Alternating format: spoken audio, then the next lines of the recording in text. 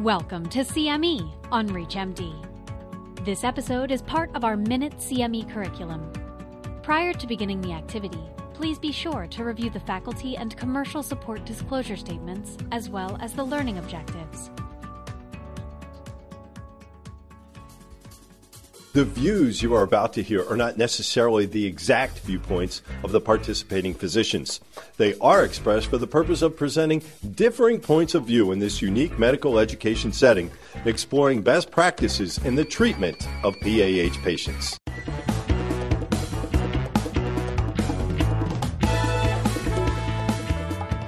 Welcome, members of the jury. Today, we have a case for you to try. Should all adult Fontan patients be placed on PAH Group 1 therapy? As a member of the jury, you'll be asked to listen and vote for the best result to the cases mentioned. And now, ladies and gentlemen, please welcome the Honorable Judge, Dr. Richard Krasuski of Duke University. Pulmonary Hypertension Court is now in session. Welcome, ladies and gentlemen, to holding court in PAH. Fontan palliation has revolutionized the care of single ventricle patients by creating a stable passive circulation that can last for decades. But it is the expectation that failure is an inevitability. In the absence of an effective right ventricle, even a slight increase in the pulmonary vascular resistance could result in low cardiac output with extravascular fluid accumulation, protein-losing enteropathy, hepatic congestion, and cyanosis, all of which are associated with increased mortality. Recent data indicate a unique pattern of adverse pulmonary vascular remodeling in long-term Fontan circulation that may be contributory to these hemodynamic changes and adverse outcomes. Staged single ventricle palliation and the Fontan operation have undergone many iterations over the past 5 decades. It was originally thought that the atrial systole was essential to propel blood forward. Thus, the entire right atrium was incorporated into the circuit with the appendage anastomosed to the pulmonary artery, the so-called atrial pulmonary connection, or APC Fontan. This is now known not to be necessary, and that incorporating the right atrium results in increased risk for rhythm abnormalities and for blood clots. Instead, blood is routed through the atrium via a lateral tunnel or connected via a tube from the inferior vena cava directly to the pulmonary arteries. Pulmonary arterial hypertension is commonly associated with congenital heart disease and relates to the type of underlying cardiac defects and repair history. Patients with a Fontan circulation, despite not strictly fulfilling criteria for PAH, may develop elevated pulmonary vascular resistance. There is some recent evidence suggesting that these patients may benefit from targeted vasodilator therapy, but more data are required before general recommendations can be made. This then forms the crux of the court argument here today. Given the high-risk nature of vascular and cardiac aberrations in Fontan patients and their risk for hepatic and other complications, should these patients routinely be prescribed Group 1 vasodilator therapy to offset potential changes in PVR? This will be decided by you, the jury. To argue today's case, we have 2 very accomplished attorneys. Dr. Jamil Abulhassan, director of the Amundsen UCLA Adult Congenital Heart Disease Program in Los Angeles, California, will be arguing the pro side, that all adult Fontans should be receiving Group 1 PAH medications. Dr. Joseph Kaye, professor of pediatrics and internal medicine and the program director of the Colorado Adult and Teen Congenital Heart Disease Program at the Children's Hospital in Colorado, will be arguing the con side, that Fontan patients should not all be receiving Group 1 PAH medications. Both attorneys will be calling witnesses to support their arguments. Dr. Abulhassan, you may begin with your opening statement. Thank you, Your Honor. Ladies and gentlemen of the jury, there is no question that single ventricle patients who have undergone Fontan corrective surgery remain at risk for developing pulmonary arterial hypertension. Nowadays, most patients undergoing a Fontan procedure will survive into adulthood. We know this, but mortality is still estimated to increase by about 10% per decade. Based on physiologic considerations, there's a linear relationship between central venous pressure and pulmonary arterial resistance. which also has been supported with clinical data.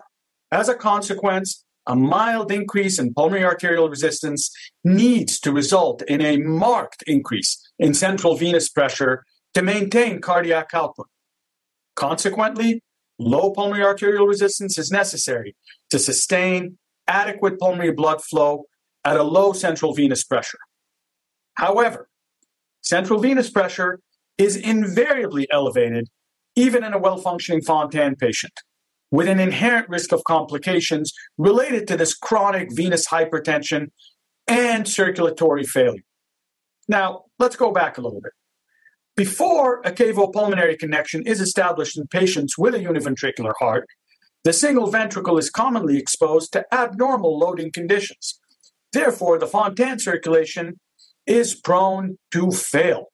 There is some evidence suggesting that chronic pulmonary vascular processes lead to progressive elevation of pulmonary arterial resistance, systolic and or diastolic ventricular dysfunction, obstruction of the Fontan pathway, elevated pulmonary arterial resistance. All of these can aggravate chronic systemic venous hypertension and lead to symptoms of heart failure such as ascites, peripheral edema, hepatomegaly, splenomegaly, or they can result in specific complications related to the lymphatic system, such as plastic bronchitis or protein-losing enteropathy. Now, what can be done to palliate this progressive loss of pulmonary vascular function and the normal regulatory processes that control vascular tone and reactivity in the pulmonary arterial tree? Should we do nothing? No, I don't think so. As pulmonary arterial resistance modulates pulmonary blood flow and systemic ventricular preload in Fontan patients, pulmonary vasodilators obviously should improve cardiac output. Now, you pick the way you want to look at exercise capacity, okay? 6-minute walk test, anaerobic threshold on cardiopulmonary exercise testing, peak VO2, oxygen pull, time on exercise testing spent on the treadmill or on the bike, or an increase in cardiac index with exercise. All of those have indeed been shown to improve in a number of small trials. Now, we're talking about Fontans here. You're not going to have a trial of 1,000 patients. So please, let's, have appropriate expectations for these trials. Thank you, Judge.